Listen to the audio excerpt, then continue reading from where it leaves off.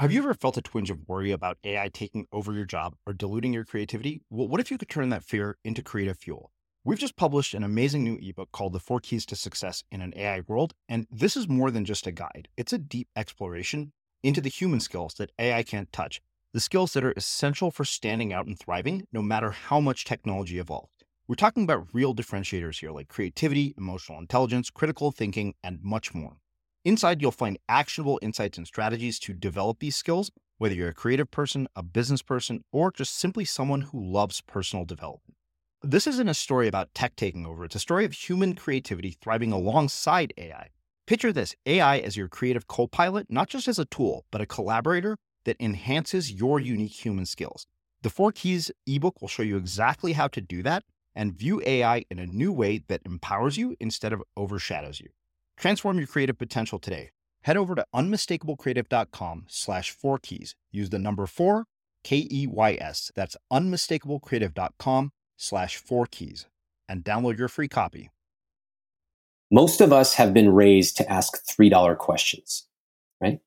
Should I buy lattes? That alkaline water? Oh, I don't know. I want this LaCroix, but the generic one is 13 cents cheaper. I was raised to think about those questions myself. Most of us have been raised to ask $3 questions, but we really should be asking $30,000 questions. The big ones. That's what these rules are about. Those rules include things like, do I have a good job? And am I paid well? Okay, that's important. Spend time developing those skills. Am I automatically saving and investing? That's important. That's going to be worth hundreds of thousands of dollars. If I'm married or if I'm in a relationship, is it with the right person? That is massive. And that's actually one of my money rules, which is probably the most controversial one of all. But most of us, we're asking these questions. Should I buy a latte? Should I get an extra large instead of a large? When in reality, if we get these 5 to 10 big wins in life right, we never have to worry about lattes or cheesecake or any other $3 questions. I'm Srini Rao, and this is the Unmistakable Creative Podcast, where you get a window into the stories and insights of the most innovative and creative minds who've started movements, built thriving businesses, written best-selling books, and created insanely interesting art. For more, check out our 500-episode archive at unmistakablecreative.com.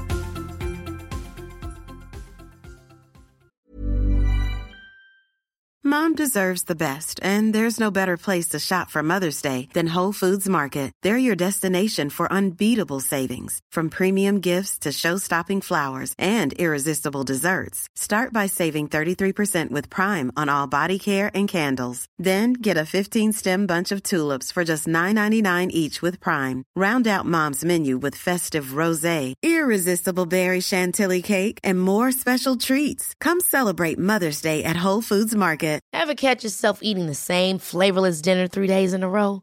Dreaming of something better? Well, HelloFresh is your guilt-free dream come true, baby. It's me, Keke Palmer.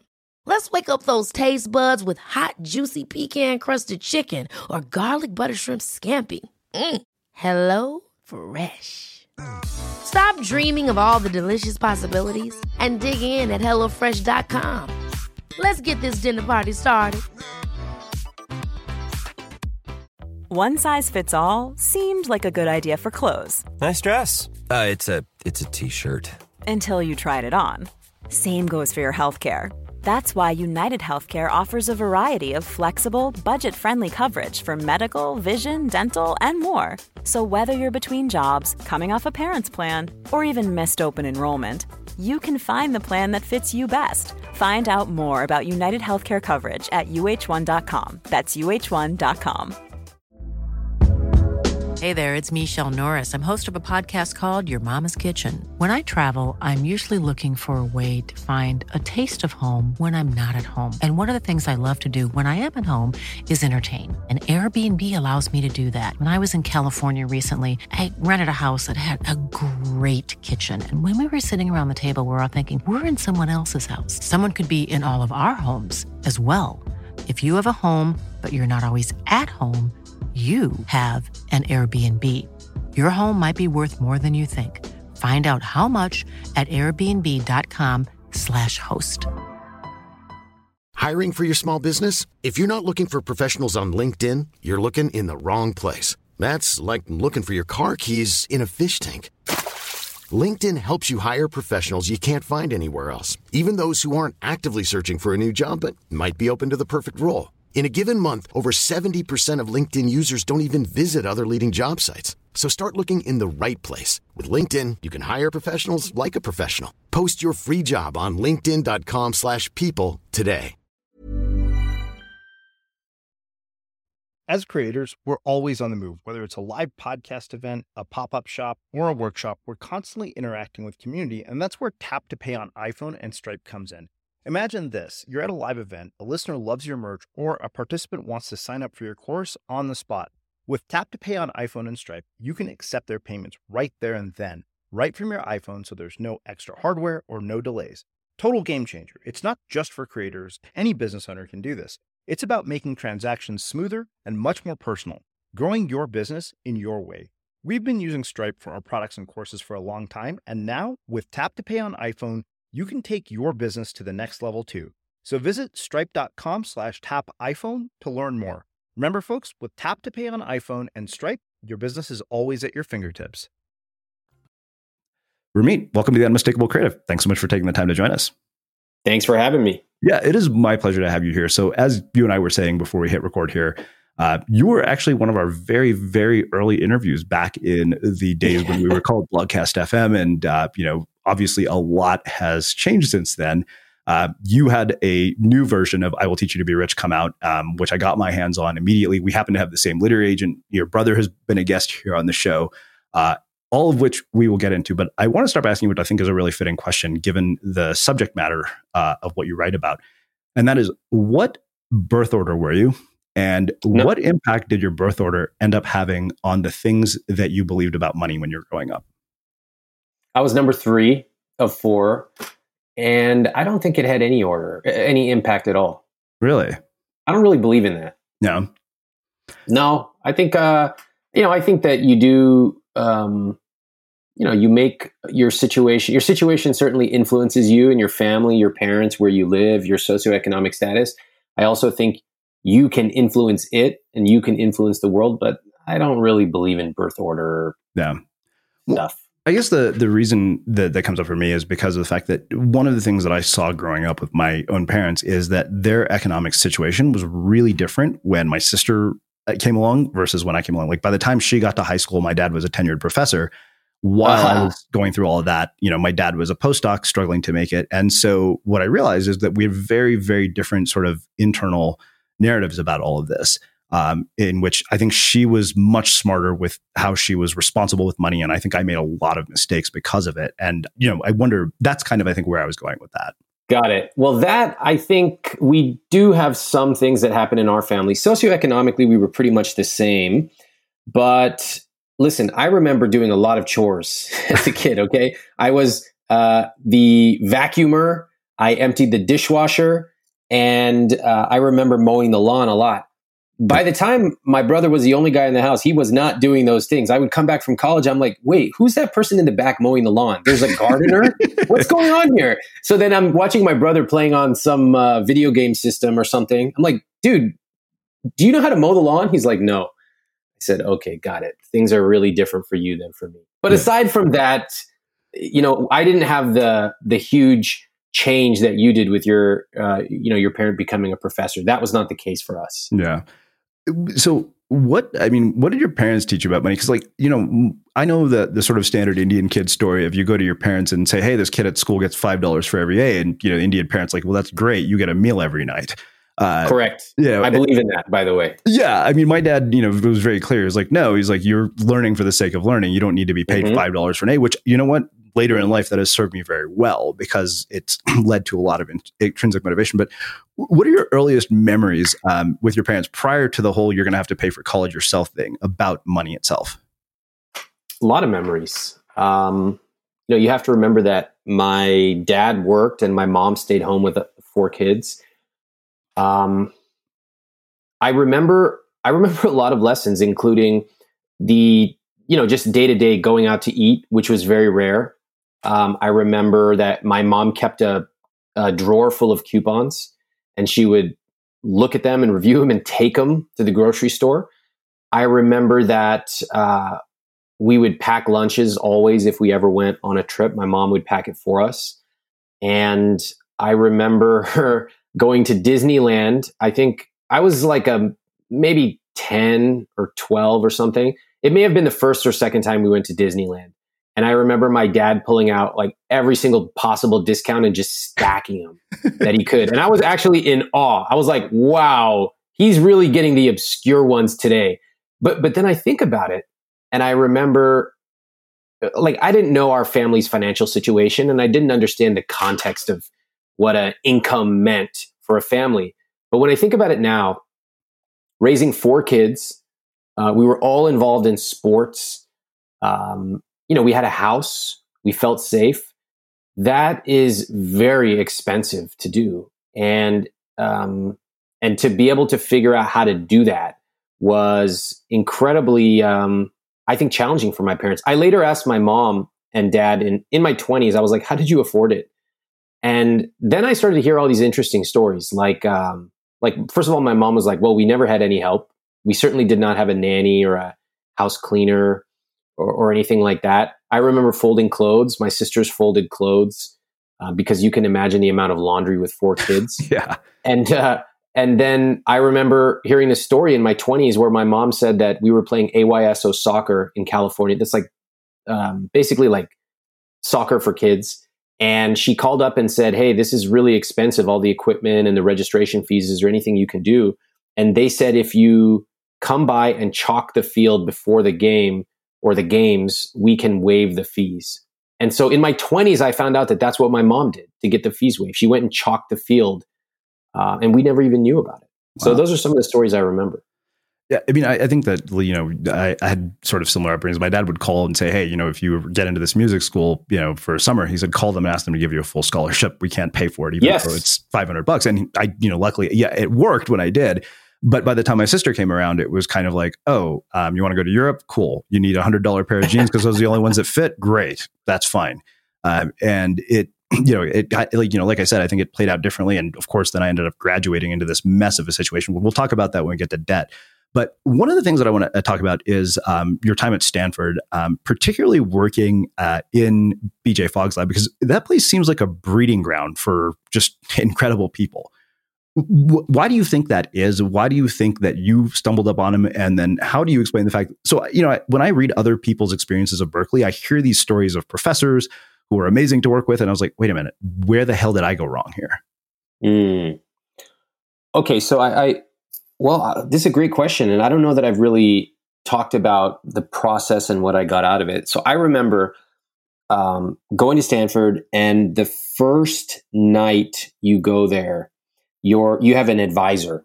And this could be somebody on the faculty or anybody associated with Stanford who's like a grown-up. And they come and they find you. It's actually the first week. And my advisor came and she took me out to coffee. And she asked me a lot about myself. What am I interested in? And she told me something that I thought was really amazing. She said, Ramit, there's going to be a lot of your classmates who are going to take 20 units. 20 units was the max number of units you could take. That's like for the hot shots, the studs, 20 units. Oh, you're so busy. She's like, you should take 12. Don't take more than 12 units per quarter. And 12 is the minimum you can take. And that was a really different advice. I'm like, why? She's like, you can always take more units later. You need to go and participate. Go find the clubs you want to join. Go talk to professors. Go make friends. Don't worry about all the class load right now. And that was some of the best advice I got, which was really to focus. I ended up focusing, number 1, on friends, number 2, on my own personal interests in clubs and research, and number 3, on academics. Now, I do think you need to be good at academics. I don't believe in the this adage of just get by and you shouldn't go to school because everybody's an entrepreneur. I don't believe that. I think you should excel in what you're doing. That's the thing that I learned from my parents. It sounds like you learned from yours. But I knew that I wanted to scrape all the meat off the bone that I could at Stanford. They had so many crazy opportunities, and I felt like if I don't take advantage of it now, that would be crazy. So one of the things that I did was I started looking around for research. Now, nobody does research as a freshman. It's very unusual. But I started looking around at professors and all the kind of stuff that was going on in school. And the way that I came about doing this came from my parents, because it's a funny story, even my dad, he had been communicating with the financial aid office at Stanford. And he found a personal contact who he made friends with. Her name was Mary. And when we went for basically me moving in, I'm putting my furniture in my dorm or whatever. He goes, let's go say hello to Mary, the lady in the financial aid office. I'm like, Dad, what are you talking about? Like, this is my first day of school. He's like, come on. So we walk over there. He's like, go in there and just say hello to her. Put a face to the name. And I did. And that is such a weird thing to think about. Your dad is telling you to go make friends with the financial aid lady. But I did. And it turned out to be very helpful, because there were a couple times while I was on campus for 5 years that I had something that wasn't getting through the office. I got in touch with Mary, and that was that. Similarly, I knew that building those relationships with professors and other people, it would just be amazing. That's what anyone can study something from a textbook, but it takes a lot of initiative to go and make personal relationships. So I was, there's a distant office that's kind of near the med school. And I remember that I was speaking to this researcher out there, because one of my professors I told him like, hey, I'm interested in this. He's like, you should go talk to this person. So I go over there, and I was walking past the door, and it said the Persuasive Technology Lab. I was like, what? That's like amazing. I'm interested in persuasion. I'm interested in technology. What is this thing? So knock on the door. Nobody's there. Went home, looked it up. And BJ Fogg's the director of this lab. And so I would go by, every week. It's pretty far out there. Again, it's by the med school, and no one was ever there. So finally I sent an email to BJ, and I was like, I'm interested, etc. And I don't know if he replied. Maybe I had to follow up. Long story short, he's like, we don't take freshmen as researchers. Basically, no lab does. But I was persistent, and I finally found a way to meet up with him. And I remember we went out for coffee, and we started talking. And basically, he could tell that I was taking the initiative. And I said, I'll do whatever it takes. I just want to be around this lab and learn what's going on. And so I started working with him. And I ended up working with him for several years. And, it's been an amazing relationship. He came to my wedding. I recently hosted him at 92nd Street Y in New York City for his book launch. So he's really taught me a tremendous amount, both about the sort of technical parts of psychology, social psychology, and persuasion, but also the softer skills of building an organization and running meetings and just, being a good person. Yeah. So I have a lot of credit to give to BJ, who's one of my mentors. Why do you think that lab is the breeding ground that it is for people like you, like the Instagram founders? Is there something about do you think it's just a self-selecting group of people? Like, what is it about that place? First of all, it's unconventional. So you have to go out of your way to be in one of his classes or his lab. It's not mainstream at Stanford. At least it wasn't back then. That is a huge deal. Anything where people have to take the initiative or go through some kind of process to get in, you're going to tend to find unconventional people who are willing to go through some hardship. So I think that is a huge deal. Now it's become more popular, but again, back then, not so much. The second thing is that BJ himself is very much a visionary. So he's thinking years ahead about what academia and oftentimes industry hasn't caught up with. I remember when we were working together, we were working on technology for pro-social good. We were working on some stuff related to distraction and focus. That was in 2001, 2002, 2003. That's 15 years ahead of its time. And so you combine those two things, and of course you put it on the campus of Stanford, I think you're going to find some remarkable people. Yeah. Well, so I know from having read your work, having interviewed many people who have worked with you in some capacity or another, that your work is really not about finance as much as it is about human behavior and behavior change, with finance as sort of the layer on top. And where I want to start actually is by talking to you about behavior change in particular. And the example that came to mind is we had Selena Sue here as a guest, who I know is like one of your star students. And when I look at online courses, I feel like you get one Selena and then 100 people whose results pale in comparison. So what I wonder is, why do you end up with somebody like Selena and then somebody who literally doesn't remove the shrink wrap? Like, what is that? What accounts for that behavior? That's human nature. Yeah. There's nothing wrong with that. That's human nature.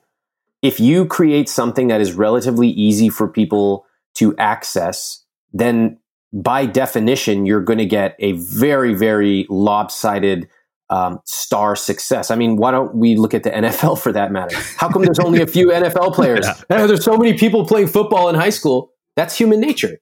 That is, you make it accessible to anyone. You're going to get a lot of people at the top of the funnel. And the amount of people who become true stars, and by the way, are public about it, is a very small amount. That is the law of numbers. So there's nothing wrong with it. It simply is how success works. Yeah. Now, do you think that a person's behavior can change so that they can become like that? Some. I think you can absolutely give yourself an advantage. So, I'm doing these fireside chats now. So ever since coronavirus began, I basically instituted a series of things that I have started doing for our employees, for our customers, and for our community. And one of the things I do is a fireside chat every night where I talk about money, business, psychology, etc. Last night, I talked about the secret habits of top performers. And it's interesting that, if you think about spelling bees, well, here we go. Two Indian guys talking about spelling bees. We're going to spend the next 3 hours talking about why we're so dominant in spelling. Let's talk about this. Well, I got eliminated on the first word in 6th grade, but that's probably because I did a shit job studying. That is shameful. You should be ashamed of yourself. I am. Okay. So last night I asked a question: why is virtually every winner of the Scripps National Spelling Bee an Indian person? It's not genetic, okay? And the politically correct answer would be to say, well, I'm really lucky that, I'm not too good at too many things, but I have this fortunate one skill that I seem to have been blessed with. The politically incorrect truth is, in 6th grade, I would come home from school, get a snack, and then my mom would quiz me on how to spell words for 2 hours a day and 3 hours on weekends. That's behavior. So yes, you can give yourself an advantage. Of course, there are just latent talents that people have. I probably cannot, no, forget that. I cannot be an NFL player. Doesn't matter how hard I train. Right. Doesn't matter if I could get the best coach in the world. I don't know any coach name, but I could get the best coach and it's not going to happen. Okay. That's talent.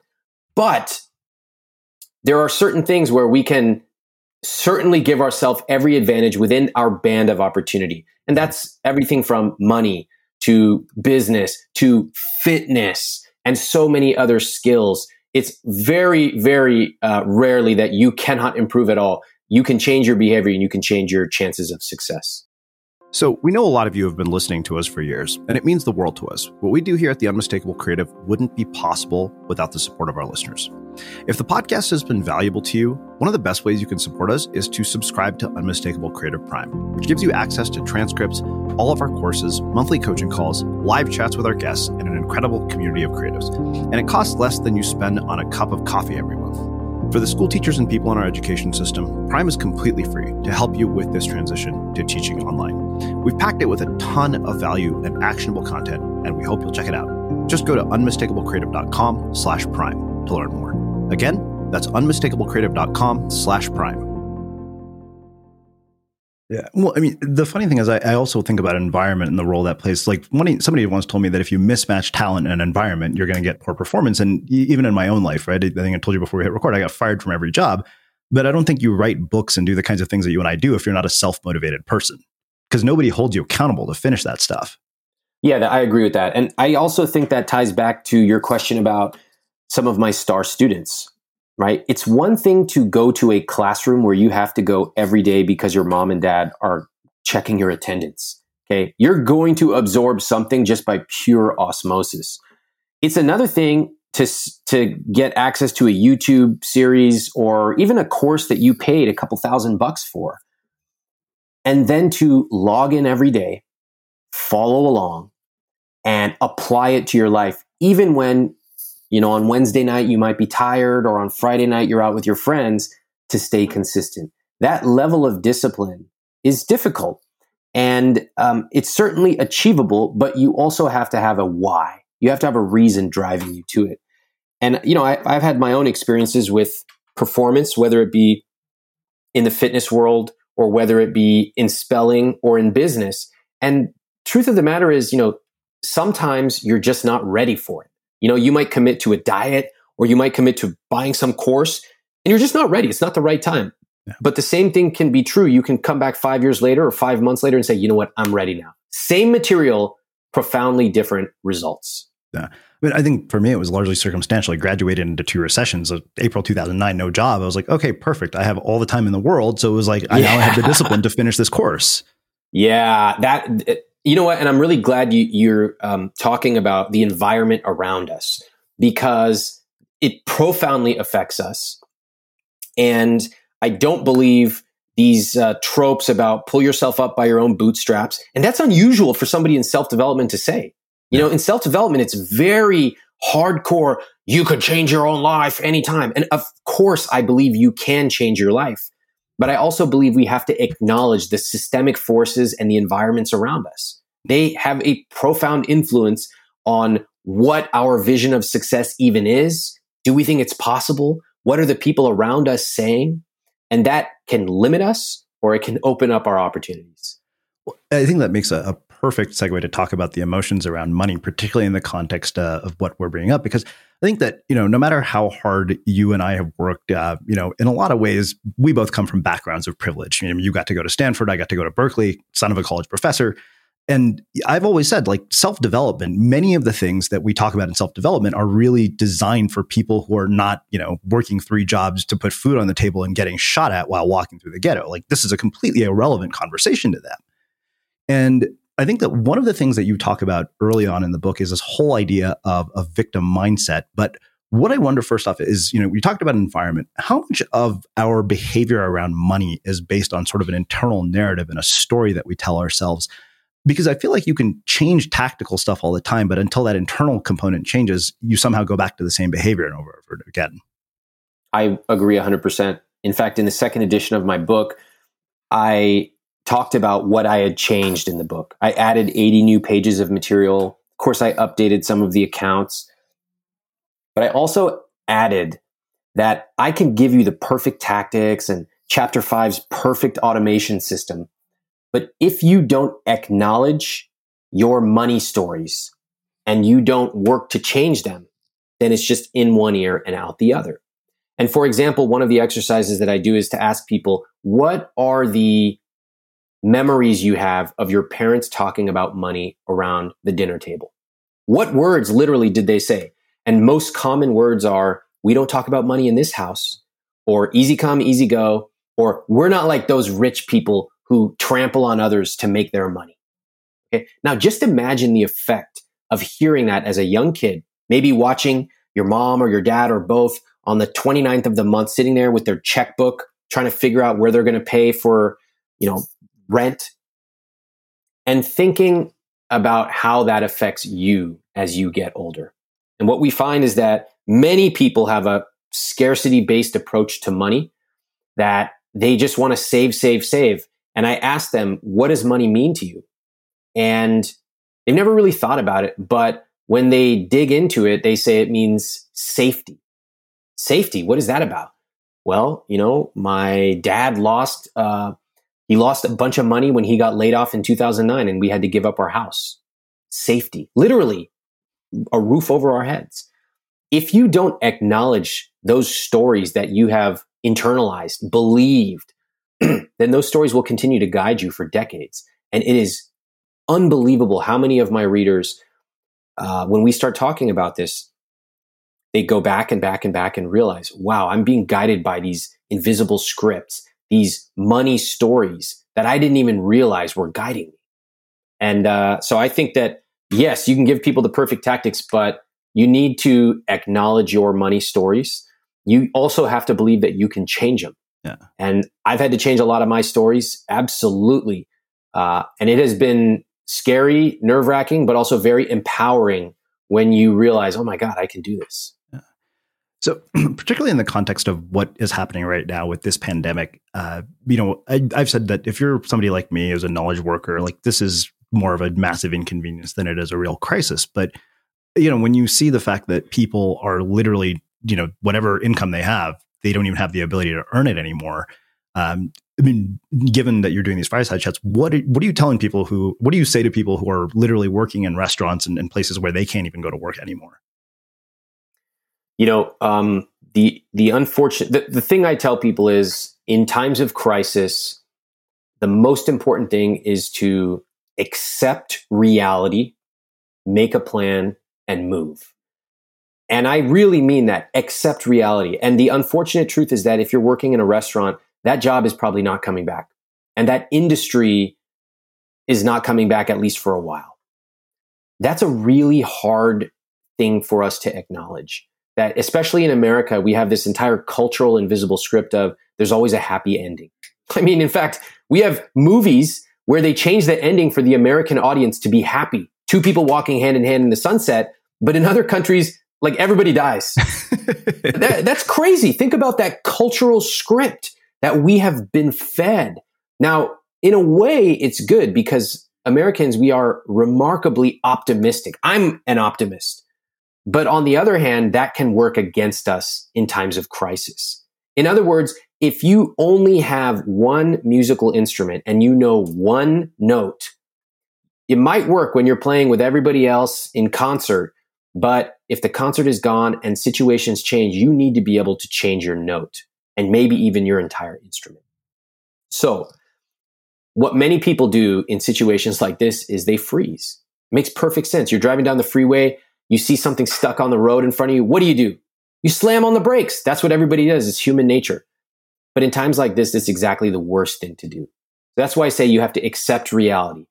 Nobody's going to come and give you clarity on what's happening with your job tomorrow. Your boss doesn't know. The government doesn't know. Accept reality. That might not be coming back. Maybe not for a while. Maybe not ever. Then make a plan. What are you going to do about it? If it comes back, great, icing on the cake. But if it doesn't, what are your options? And we can talk about some of the financial options that I've been telling people. Yeah, and then finally move. You got to take action. You cannot wait. Yeah. Well, let's come back to that. I want to do one more piece on sort of the emotional components of this. And this is about debt. And, I was telling you right before I hit record here that I graduated into two recessions, April 2000 right after, or, December 2000, when the dot-com bubble burst, and April 2009. So as a result, I feel like I have a mountain of student loan debt that I look at and I'm like, wow. If I went and just got a paycheck, I would basically, on my tombstone, they would write, he paid off his debt, even if I managed to. Because I looked at that, I was like, wow, is there any way that I could get out of this without a massive windfall? And I don't think I'm alone here. So I wonder, one, let's talk about the guilt piece. But, when people have like substantial amounts of debt from situations like that, what is the solution to that? Or is there one? Okay. First off, are you willing to share any numbers of how much? Yeah, I mean, it's in the high six figures. I'll leave it for my student loan debt. High six figures means like 900,000? No. Like a little under 200,000. Okay, great. Okay. So, that's a lot of debt. And then, but it's also, there's a way to work your way out of it. Now, I want to first say, we talk about acknowledging reality and also acknowledging these systemic forces. So in the past, there was an option to be able to discharge your debt in bankruptcy, student loan debt. That has been removed. That is political. And more I've been talking about politics, although I never talked about it before, because money is political. Pandemics are political. Being a citizen in this country is political. And I have become very tired of people using these shallow arguments like, well, both sides do it.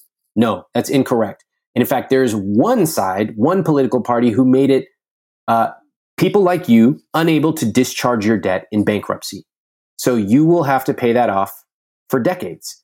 And there's one political party that did that, not both political parties. So I think we should get angry. And I think young people in particular can start to see how their vote actually does matter, because that is a direct political action. It's unusual for a guy in self-development to be talking about this. Most self-development wants to say, create a YouTube video, slap some ads on it and monetize and pull yourself up. No. Yes, take control of the things you can, but also acknowledge the systemic forces working against you. So that's number one. Yeah. Now, what do we do about it? Well, let me ask you this. What is your debt payoff date? I don't think I have one because I honestly just didn't feel it was possible. And to me, it was kind of like, okay, is the trade-off is, am I going to basically service this for the rest of my life and not have lived any aspect of my life? So I don't know that I have one, to be honest, if we're being candid. I appreciate the candor. And this is really common. It's really common that people, so first of all, 90% of people don't even know how much they owe.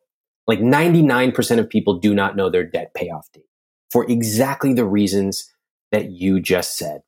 And this is where we get into the emotions of it. Right now, I can understand your emotions. What are they? Overwhelmed, resignation. What else do you feel when you think about this debt? I mean, I think overwhelming resignation probably is the really big one. Like I hear stories from my friends of mine who are in similar situations who graduated the same time I did. And I hear horror stories like, when your parents die and the life insurance policy kicks in, that's how people pay off this kind of debt. And I was like, well, that's not what I want to have happen to do this. Yeah, I agree. Anger at people who put me in a situation that, I couldn't control, like you said, systemic forces. What about guilt? Yeah, definitely guilt. Like I feel guilt because I feel guilt. And I also feel that, wow, like I haven't been able to do the things that people my age should be able to do, like get married and start families and all that stuff. Because, I've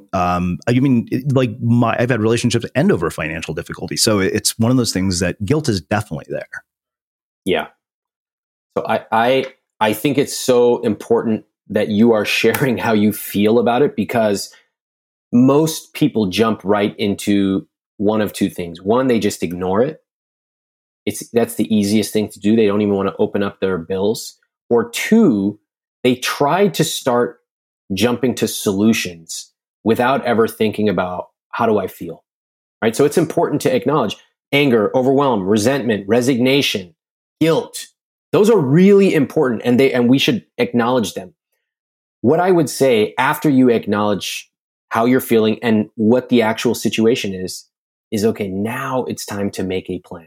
So right now, my guess is the plan has been to sort of just ignore it or pay the minimum. Yeah. Would that be accurate? That's pretty accurate. In fact, I was actually very scared to tell you this because I remember, reading that part in the book about how you said people think I'm going to judge them because I teach this stuff. And I was like, okay, this guy's going to think I'm an idiot for having managed a substantial book deal in 10 years of building this. And I'm somehow still buried in this debt. No, I don't think you're stupid at all. I think that we all have areas of life that we feel the exact way you feel. Overwhelmed, anxious, just not sure what to do. We don't know what to do, but we know that it's bad. Every one of us has that. It doesn't matter how successful you are in one part of life. We all have something like this. So I've become much more compassionate after 15 plus years of self-development, because first I've seen how many people feel this, and it's virtually everyone. And I feel it myself in certain areas of life. And then I have also just basically realized that judging people doesn't get them to change. It makes you feel good for 1 second, but it doesn't help anyone change. And so that question, would you rather feel good or would you rather be effective, really made a big impact on me. So for you, like I said, your numbers are not unusual. I've met many people like it. The way you talk about your debt is very common. The one thing that I would propose to you is, let's talk about a potential plan here. Because the plan of ignoring or paying the minimums, I probably don't think is the most effective. Would you agree? Yeah, I would. Okay. What do you think that plan would look like? An effective one? Yeah, for your debt.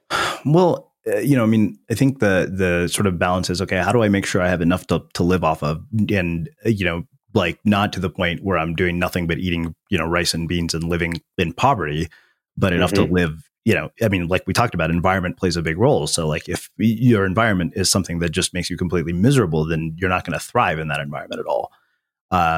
So enough to like, it's funny because I don't necessarily have like a ridiculously high standard of living. Like, when we talk about conscious spending, I'll talk to you about that. But like, I'm a surfer and snowboarder. Those are the two things I love doing. So I would probably spend money, there. I want to be able to keep doing the work that I love doing. and make enough doing this where I can allocate some of it to the debt, but also maintain my standard of living and then be able to also do things like start a family. Mm-hmm. I noticed that you did something in your answer. So let's just rewind to what I asked. I said, what do you think that plan would look like? Yeah. And then what did your answer consist of? I think I described the life I want to live, not the plan itself. Agreed. You did that. But you also spent 90% of your time answering what you didn't want to do. I don't want to live on ramen. I don't want to forsake this. I don't. It's so much easier for us to talk about what we don't want. And you see this a lot when people are looking to be in a relationship. You're like, what kind of person are you interested in? They're like, well, I don't want someone who's this height. I don't want someone who does this. I don't want someone who works in this industry. I'm like, okay. Let's talk about what you do want. And it's interesting that human psychology, it's almost like a vortex. When people start talking about what they don't want, they can go on forever. They're almost in a daze. And when I say, I understand you have a lot of things you just mentioned, but did you notice that you just spent 90% of your time talking about what you don't want? They visibly shake out of it like they didn't realize that was happening. Is that the experience? Oh, yeah. Until you said it, I was like, wow, because I just literally rambled it off right when you asked. Yeah. It didn't occur to me that everything I said was what I didn't want. And like what you don't want is kind of helpful, but it's way more helpful to know what you do want. So Let's try it again. Let's start off with, what lifestyle do you want? Okay. I want to be able to surf and snowboard as much as possible. How much? I would like to take at least two surf trips abroad every year. God knows when that's going to be given, assuming that we get out of this mess. I would like to buy a season pass every year for ski resorts here in the United States, which I do right now. And I would also like to be able to travel to various ski resorts within the United States and be able to do weekend trips at least once a month. Great. Anything else? As far as lifestyle goes, there's the big ones. It's funny because outside of those two hobbies, my other hobbies are like video games, books, creative hobbies, that kind of stuff. But no, those are really the big ones. Okay, awesome. Having a CrossFit gym that I can go to is another one. And then being able to live. In fact, I love where I live right now. This is my favorite place I've ever lived my entire life because of the fact that I have an office that is separate from my bedroom, enough space in here to put in a floor to ceiling bookshelf, things that I've wanted for a very long time. So I have that. I want to be able to start a family and get married and basically maintain the standard of living I have now, but also do it with a family. And when you mentioned earlier that, money has been a factor in your relationships, and it sounded like maybe you were also hinting that it might still be an issue. Can you talk a little bit about that? Yeah, absolutely. I was going to ask you about this because it was an issue of boundaries. So when I think right before I went to business school, I was dating somebody who liked really expensive things. And I basically credit carded an entire relationship because I was afraid that the relationship would end. And I basically agreed to do all sorts of things I knew I couldn't afford. So do you hear the pattern of avoidance in both of those cases, the student debt and then the relationship one? Yeah. It's a story, right? It's a characteristic or a trait, not a trait. It's a story you tell yourself that it would be better to avoid this than to have the difficult conversation, either with my ex-partner or with myself. Yeah. So let's just pretend that you did have that conversation with your partner back then. What do you think would have happened? Knowing this person, the relationship would have ended, but that actually would have been a blessing in disguise. I mean, it did eventually end because it was toxic in ways that I didn't even realize. But I probably would have saved us both a lot of suffering. Okay. And what about if you'd had that conversation with yourself? I think I would have come up with a plan much earlier to at least make some sort of dent in this. Okay, I agree. Well, why don't we just have that conversation right now? Okay. Let's talk now. We've acknowledged reality. We've talked about what kind of lifestyle you want. And we're fast forwarding through this because normally this would be a much slower process, but let's just talk about a basic back of the napkin plan. Okay. What do you think success would look like for you at the end of this plan? At the end of this plan, do you want me to give you actual numbers? It could be numbers or it could be how you feel. You tell me. I think the biggest thing that I would feel is a sense of relief and a sense of freedom and a sense of confidence. You know what the other thing is that, throughout this period, my parents have had to help me at certain times when, even now in the midst of this crisis, I've had to ask for help.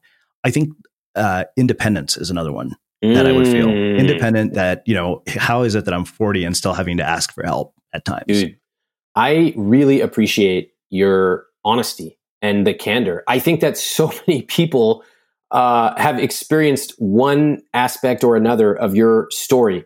Debt, having to ask parents for help, being overwhelmed and not making a plan. It is so relatable and vulnerable that you share this with the people listening.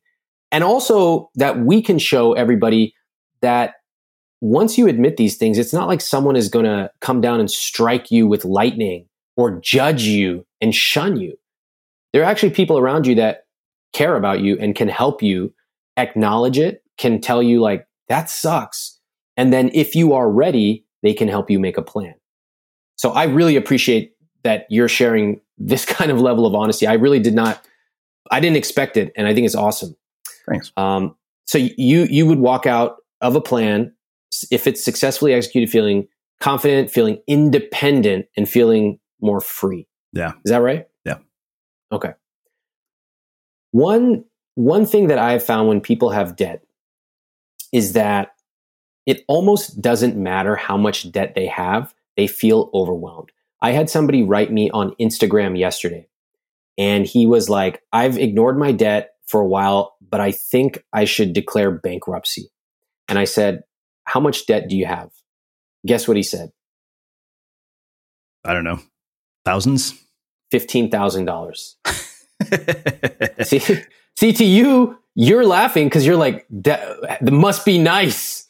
Yeah. But to this guy, it's overwhelming. And it reminds me of this old research study that Sun Microsystems did in the 90s. Remember, this is the 90s on email. And they found that people would complain and feel overwhelmed about the number of emails they had, whether it was, I think it was like 10 a day versus 50 a day. Again, it was the 90s, okay? So these numbers are smaller. But it doesn't matter what amount they had, they still felt overwhelmed. So the same is true with debt. People feel overwhelmed almost regardless of what the amount is.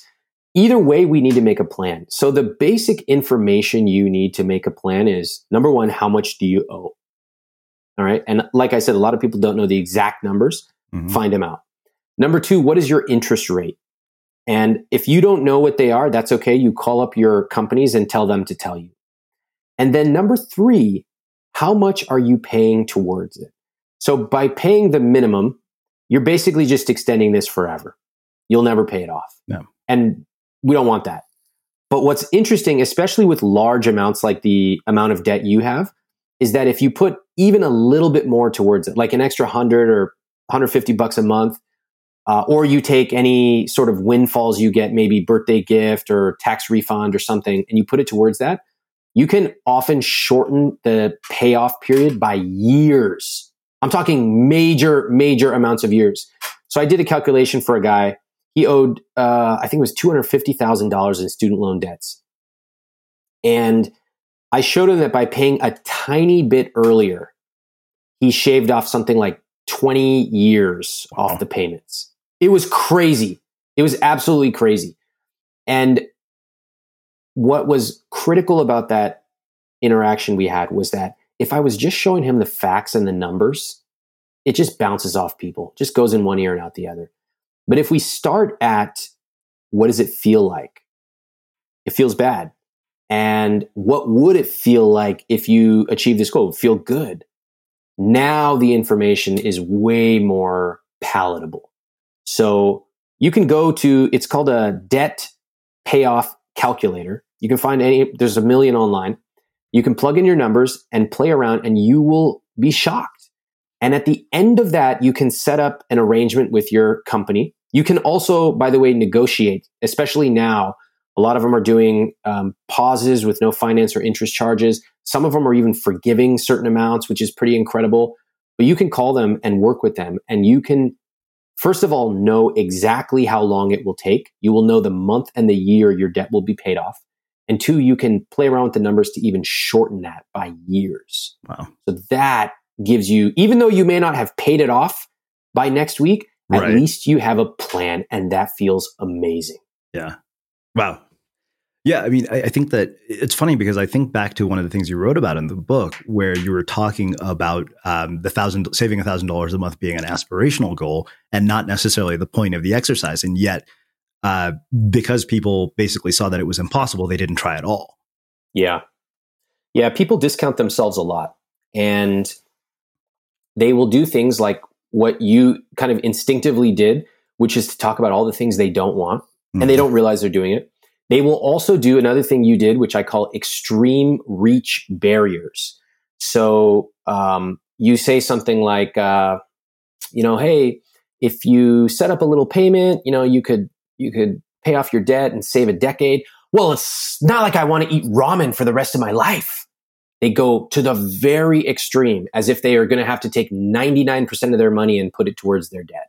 Yeah. Same thing with diets, right? Somebody comes, they say like, I want to lose weight. Okay, well, there are a few things we could do. Well, it's not like, I don't want to give up pizza for the rest of my life. That's an extreme reach barrier. And again, I'm not judging because I've done it myself. We all do it. It's a human tendency. But it's important to know these psychological quirks that we have, because it doesn't matter how smart you are. It doesn't matter how educated you are, how successful you are. You will do these at one point or another when it comes to making a change. And it's important to know this catalog of human quirks so that you can see when you're doing one of these things and say, oh, wow, I'm doing that. Let me take a break. Let me go for a walk. Let me roll back a little bit and start fresh. And I can avoid that pitfall. Wow.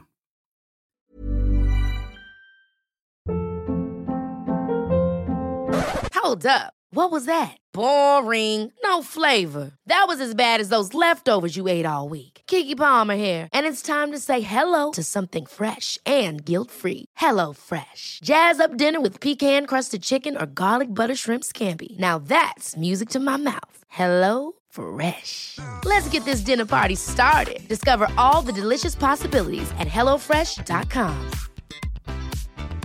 Hiring for your small business? If you're not looking for professionals on LinkedIn, you're looking in the wrong place. That's like looking for your car keys in a fish tank.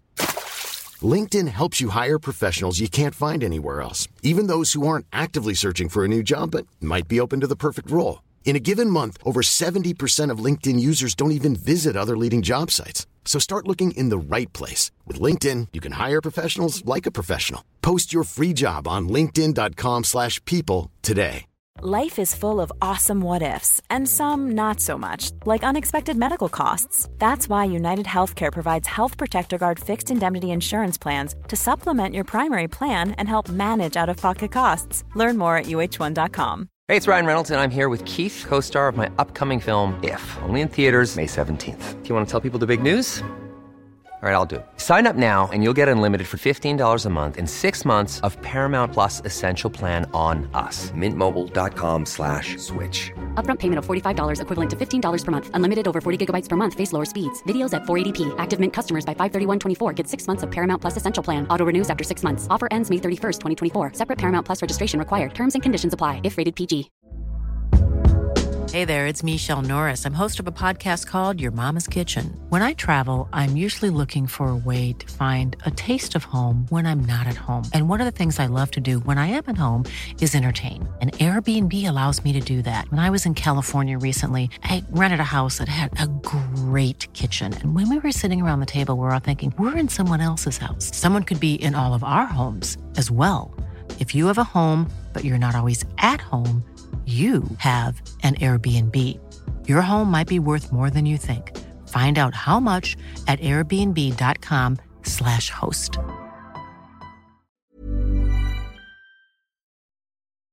As creators, we're always on the move. Whether it's a live podcast event, a pop-up shop, or a workshop, we're constantly interacting with community, and that's where Tap to Pay on iPhone and Stripe comes in. Imagine this. You're at a live event, a listener loves your merch, or a participant wants to sign up for your course on the spot. With Tap to Pay on iPhone and Stripe, you can accept their payments right there and then, right from your iPhone, so there's no extra hardware or no delays. Total game changer. It's not just for creators. Any business owner can do this.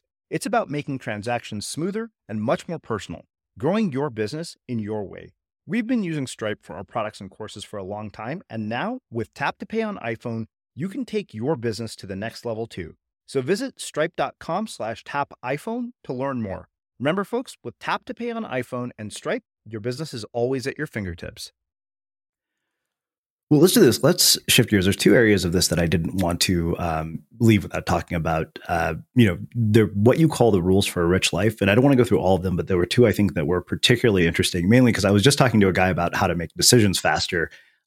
You talked about spending frameworks, which I was fascinated by because I was like, wow, I just spent 2 hours looking for a stupid hanging shelf on Amazon. Which I was like, okay, you know what? This is a really inconsequential thing. Why did I spend this much time on this? So I wanted to talk about spending frameworks and how those change over the course of your life based on your circumstances. And then the things that you talk about for disproportionate results. And then I want to wrap it up by talking about relationships because I know you just got married. And, I remember you talking to Tim Ferriss about the prenup thing. And I was like, wow. So let's go to that second, but let's talk about this whole idea of rules for a rich life. Yeah. So I wrote up something called Ramit's 10 rules. I think it was 10 money rules, and you can just Google it and you'll see mine. And you don't have to agree with all of them because they're my rules, not yours. But I think that it is important for some critical areas of life to develop a philosophy. And I think one of the most rare things on earth is to meet somebody who has a point of view. Doesn't mean you have to agree with it, but for someone to have really thought about what they believe and to actually write it down is incredible. It shows a huge level of initiative and self-awareness. So take, for example, a parent, and you ask them, which we ask a lot of our friends who have kids, we're like, how do you raise your kids so well? We want to know. My wife and I are really curious. And some parents, they're like, well, do you really want me to tell you? We're like, yes. And they go, well, we have 3 principles, 1, 2, 3, or we have a rule that we always do this, and we have a rule that we never do that.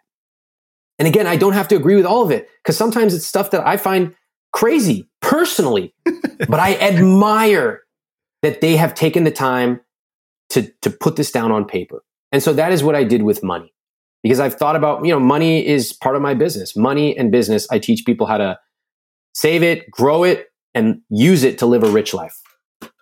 And so I wanted to show people how I think about my rules. I think it's important to have a few rules, not too many, and they just provide this framework. So when you confront these situations, you don't have to be thinking about it over and over. You basically build an SOP, standard operating procedure.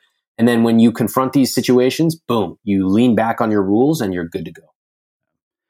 It's funny because I was thinking about something yesterday. I remember my roommate's like, hey, can you upgrade our water to alkaline water? And it was like $1 more. And I was like, okay, why did I send 20 text messages? I should have just been like, hey, yeah, fine. It's $2. Like, what difference is that going to make? Yeah, so that's interesting. So again, like the big wins philosophy is a core part of I Will Teach You to Be Rich canon. And most of us have been raised to ask $3 questions, right? Should I buy lattes? That alkaline water? Oh, I don't know. I want this LaCroix, but the generic one is 13 cents cheaper. I was raised to think about those questions myself. Most of us have been raised to ask $3 questions, but we really should be asking $30,000 questions. The big ones. That's what these rules are about. Those rules include things like, do I have a good job? And am I paid well? Okay, that's important. Spend time developing those skills. Am I automatically saving and investing? That's important. That's going to be worth hundreds of thousands of dollars. Have I married? If I'm married or if I'm in a relationship, is it with the right person? That is massive. And that's actually one of my money rules, which is probably the most controversial one of all. No. But most of us, we're asking these questions. Should I buy a latte? Should I get an extra large instead of a large? When in reality, if we get these 5 to 10 big wins in life right, we never have to worry about lattes or cheesecake or any other $3 questions. Hey, Srini's put together a worksheet for this episode with Ramit's best advice on how to work on your money stories, pay off debt, and develop spending frameworks. Just go to uc.com/worksheet to get it. Again, that's uc.com/worksheet. One thing I did want to ask you about it, because I remember emailing you about this and I was still confused and it finally kind of clicked. And so, we were talking about automation and defaults, and particularly when it comes to paying off debt. A lot of people listening to this are freelancers, creatives. particularly with coronavirus, as somebody who does public speaking, that was like this huge chunk of like cash that would come in every month. I know that's not happening. How do you deal with how do you manage this automation component and dealing with debt when you're navigating inconsistent income? This is a big deal. And this was an area that I included in the first version of my book, but I spent even more time in the second version, because now we have a lot of folks who are doing freelance.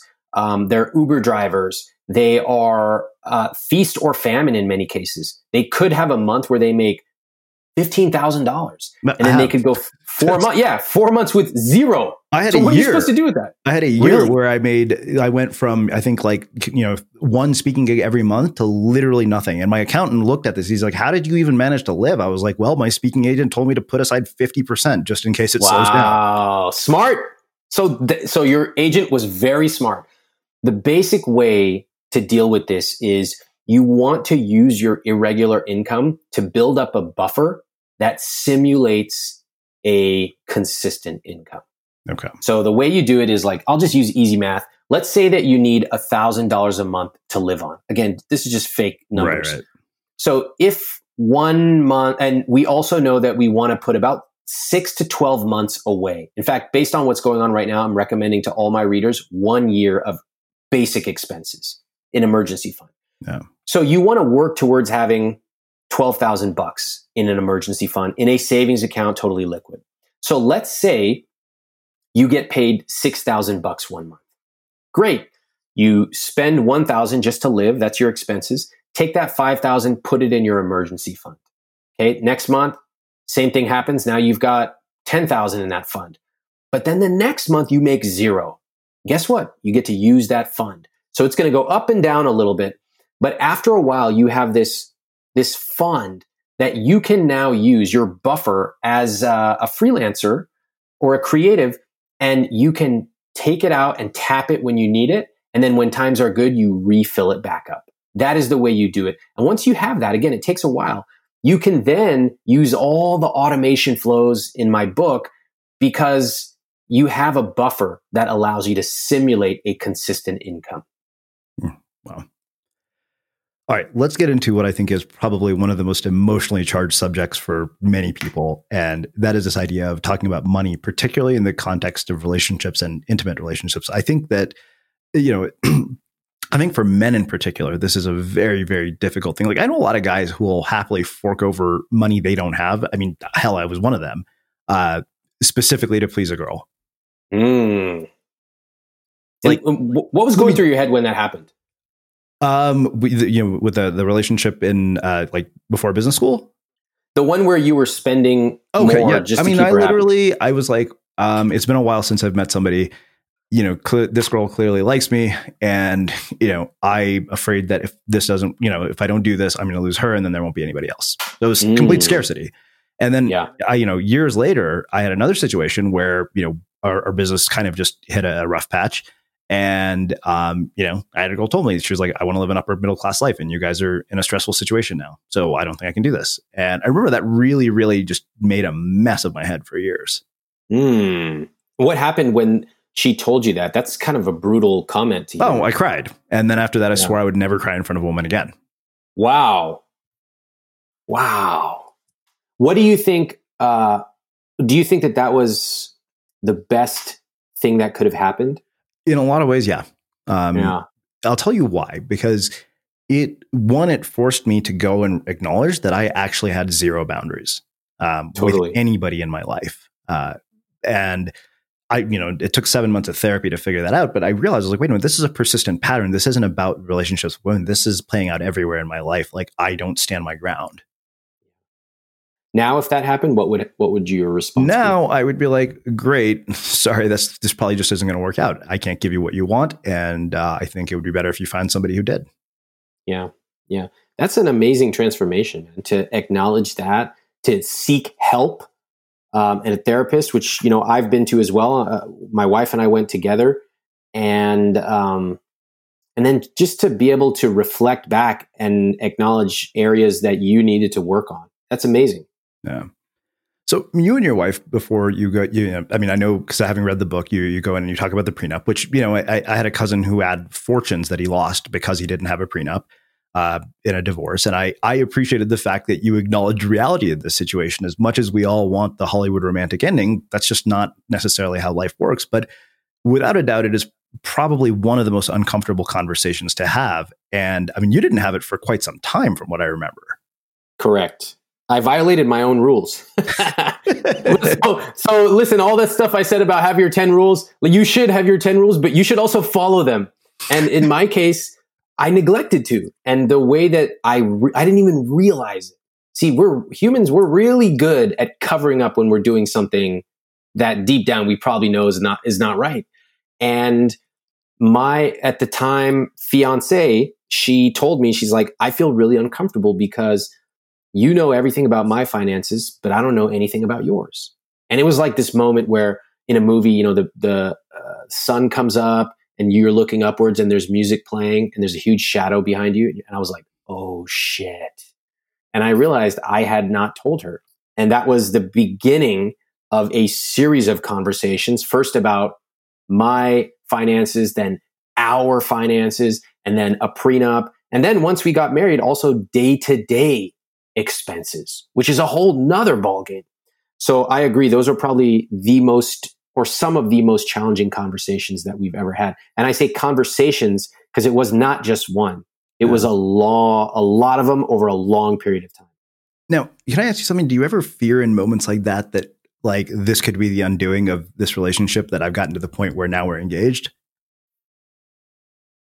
Wow, that's a good question. Because I think a lot of people would have that fear. I know I would. I'd be like, oh my God, this really could be the end of it if this doesn't go as I want it to. I think that I did. So first of all, I felt very safe, and I do feel very safe with our relationship. I think that's critical. But I also knew that there were certain boundaries that I just wouldn't cross. And it's one thing to intellectually have boundaries. It's, you know, everyone can say, oh, like this is the line. But as you start to approach that line, it becomes very emotional. And I know I got this sort of like this feeling in my gut, that soreness where, you know, this is a dangerous area because we're approaching that boundary. And I know that if I set this boundary, one of two things can happen. Either I don't honor it, in which case I can't trust myself for anything, or I do honor it, and then this is over. That is pretty scary. That's where you have that cramp in your stomach. That's where I did. But I would say that as we were approaching that, that's when my wife said, we need to go talk to somebody else because we need to get some outside help. And I'm really grateful that she said that, because she was right. We did need help, and we were just spinning and not going in a good direction. It's funny you say that. I had a roommate right when I graduated from college, and he and his wife went to marriage counseling before they got married. And he said, he's like, there's so many things that actually won't come up between the two of you if you don't do that. Yeah, I totally agree.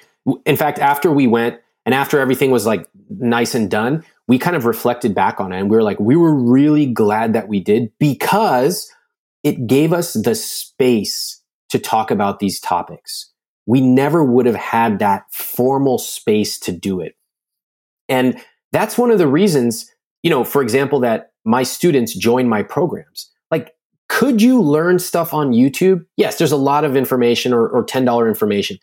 Our information is better, but that's not the only reason you pay a premium price. You also pay a premium price because you are signifying to yourself and you are creating a space for you to take this seriously. It's exactly why people go to a gym. You are paying to signify to yourself, this is important, and you are creating a space, both time and a physical-based space, where you can excel in the thing that you are investing in yourself for. Same thing with our relationship conversations. We could have sat at home, and we did do that. But when we physically went somewhere, when we spent money, we spent time, it took on an even more, a higher level of significance. And that really did make a difference. I think that explains why you go to a CrossFit gym and it's $200 to join per month, which is not like a 24-hour fitness, and people show up all the time. Yeah. People overvalue price a lot. They, most of this country, like I said, has been raised on $3 questions. So their first place that they go to is, oh my God, that's so expensive. But it's a total false narrative, because if you ask any person, give me 90 seconds with any person in this country, and I will find out something that they pay a premium price for. Yeah. I don't care how much income they have. They pay a premium price. Could be for diapers. Well, why don't you get the generic diapers? Oh, I would never do that to my kid. And so, and now, of course, the numbers are different. Premium diapers versus a premium gym is a big difference, but we all have that mentality of we will pay more for the thing that is important to us. Yeah. Well, I mean, it's funny. My dad will drive across town to Costco to save money on gas, but he'll spend $80,000 on a car. Totally. And if you ask him why, by the way, a lot of people, they don't want to just come out and say, well, I like it, or it makes me feel good. What kind of car is it? Don't tell me. Let me guess. Mercedes? Yeah. Yeah. Indians love Mercedes. So it's, they don't want to come out and say, it shows that I am successful if I drive a Mercedes. Yeah. In fact, I have this concept called money dials. What are the things we love to spend money on? And you can Google money dials, you'll see it. The most common one is eating out. The second most common one is travel. The third is health and wellness. Mine is convenience. The least popular of all, that I've almost never had anyone admit to, is status. And yet the people replying are using an iPhone. They're wearing a certain brand of clothes. And they're like, oh, no, that's not for status. That's because I prefer the four-ply cotton, and the technology of the iPhone is so sophisticated. It's like, okay, maybe, but it's also status. Well, yeah, and I get these shirts from Proper Cloth, which are super pricey, but I got 5 of them instead of 20 shirts that I don't like. There you go. You know, wow. I feel like I could talk to you for like 3 more hours about this. Me too. This is like a deep rabbit hole. Yeah, it definitely goes deep. And it's, you know, we talked about money. We talked about relationships, which is super juicy. We also kind of talk about the psychology part of it, which is facts and figures alone are not going to solve these problems, right? If you want the facts, yes, get my book. You'll read about Roth IRAs and all that stuff. Fine.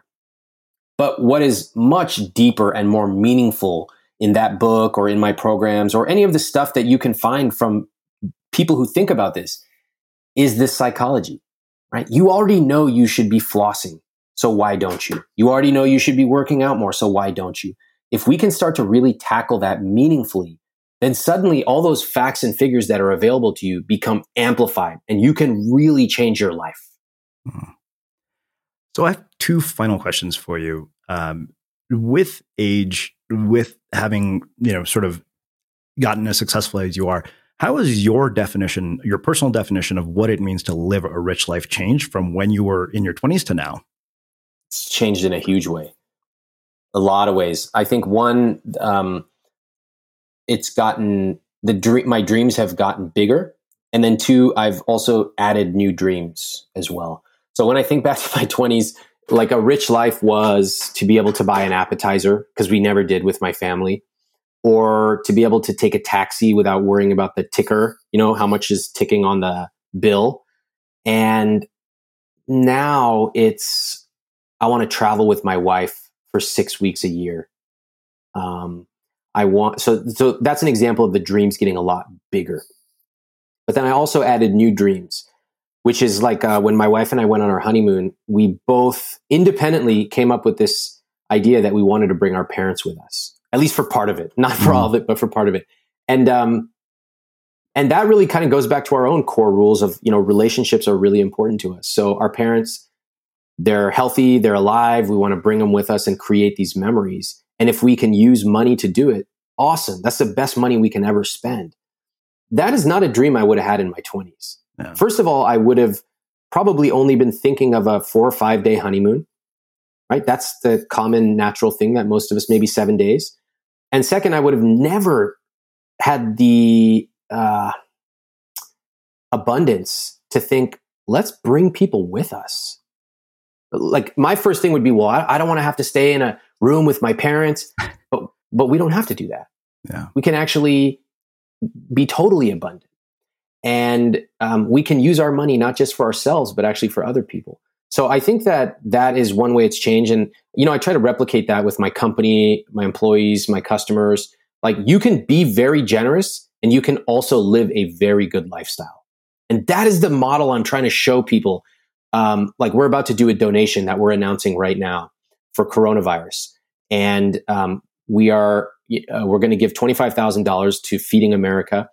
And one of my teammates was like, hey, she's like, let's tell our community and let's match. And we'll match it. We'll increase the number. I was like, awesome, let's do it.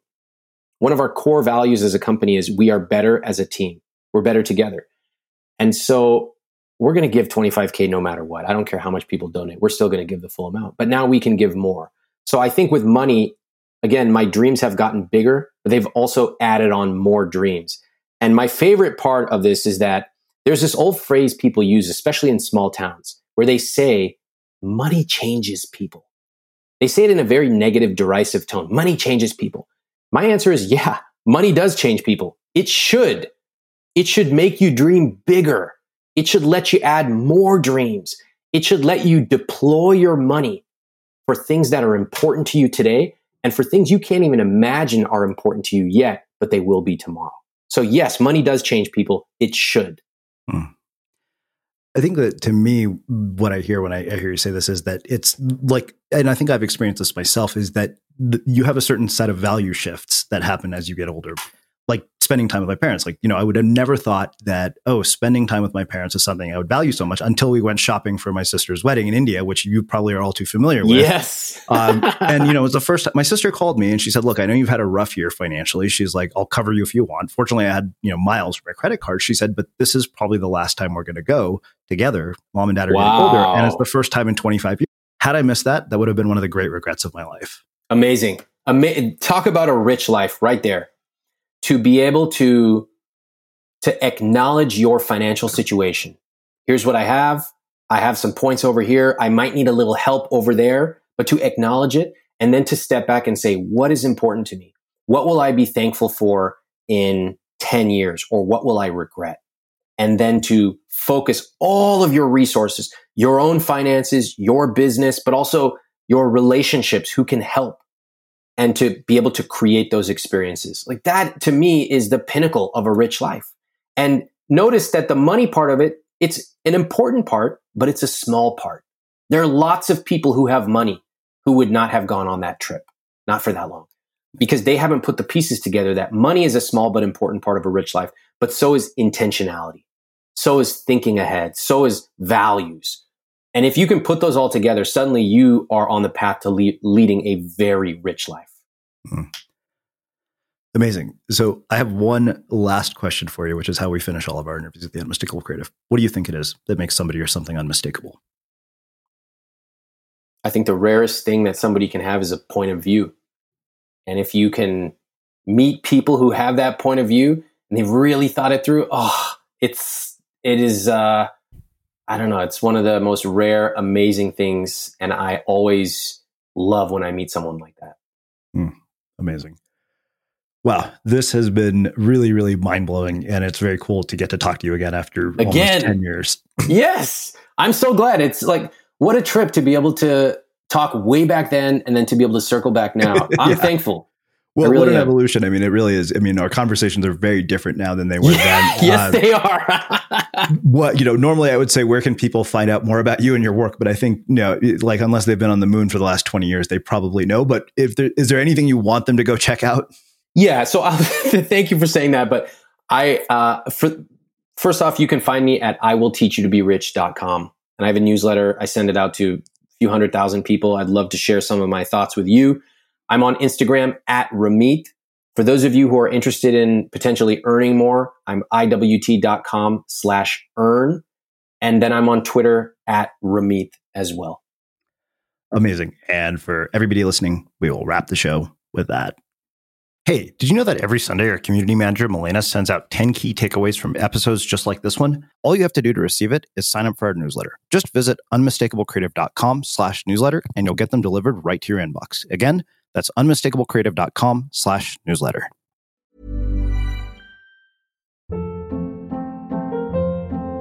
Hold up. What was that? Boring. No flavor. That was as bad as those leftovers you ate all week. Keke Palmer here, and it's time to say hello to something fresh and guilt-free. Hello Fresh. Jazz up dinner with pecan-crusted chicken or garlic butter shrimp scampi. Now that's music to my mouth. Hello Fresh. Let's get this dinner party started. Discover all the delicious possibilities at hellofresh.com. Even when we're on a budget, we still deserve nice things. Quince is a place to scoop up stunning high-end goods for 50 to 80% less than similar brands. They have buttery soft cashmere sweaters starting at $50, luxurious Italian leather bags, and so much more. Plus, Quince only works with factories that use safe, ethical, and responsible manufacturing. Get the high-end goods you'll love without the high price tag with Quince. Go to quince.com/style for free shipping and 365-day returns. Have you ever felt a twinge of worry about AI taking over your job or diluting your creativity? Well, what if you could turn that fear into creative fuel? We've just published an amazing new ebook called The 4 Keys to Success in an AI World, and this is more than just a guide. It's a deep exploration into the human skills that AI can't touch, the skills that are essential for standing out and thriving, no matter how much technology evolved. We're talking about real differentiators here, like creativity, emotional intelligence, critical thinking, and much more. Inside, you'll find actionable insights and strategies to develop these skills, whether you're a creative person, a business person, or just simply someone who loves personal development. This isn't a story about tech taking over. It's a story of human creativity thriving alongside AI. Picture this, AI as your creative co-pilot, not just as a tool, but a collaborator that enhances your unique human skills. The 4 Keys ebook will show you exactly how to do that and view AI in a new way that empowers you instead of overshadows you. Transform your creative potential today. Head over to unmistakablecreative.com/4keys. Use the number 4, KEYS. That's unmistakablecreative.com/4keys and download your free copy.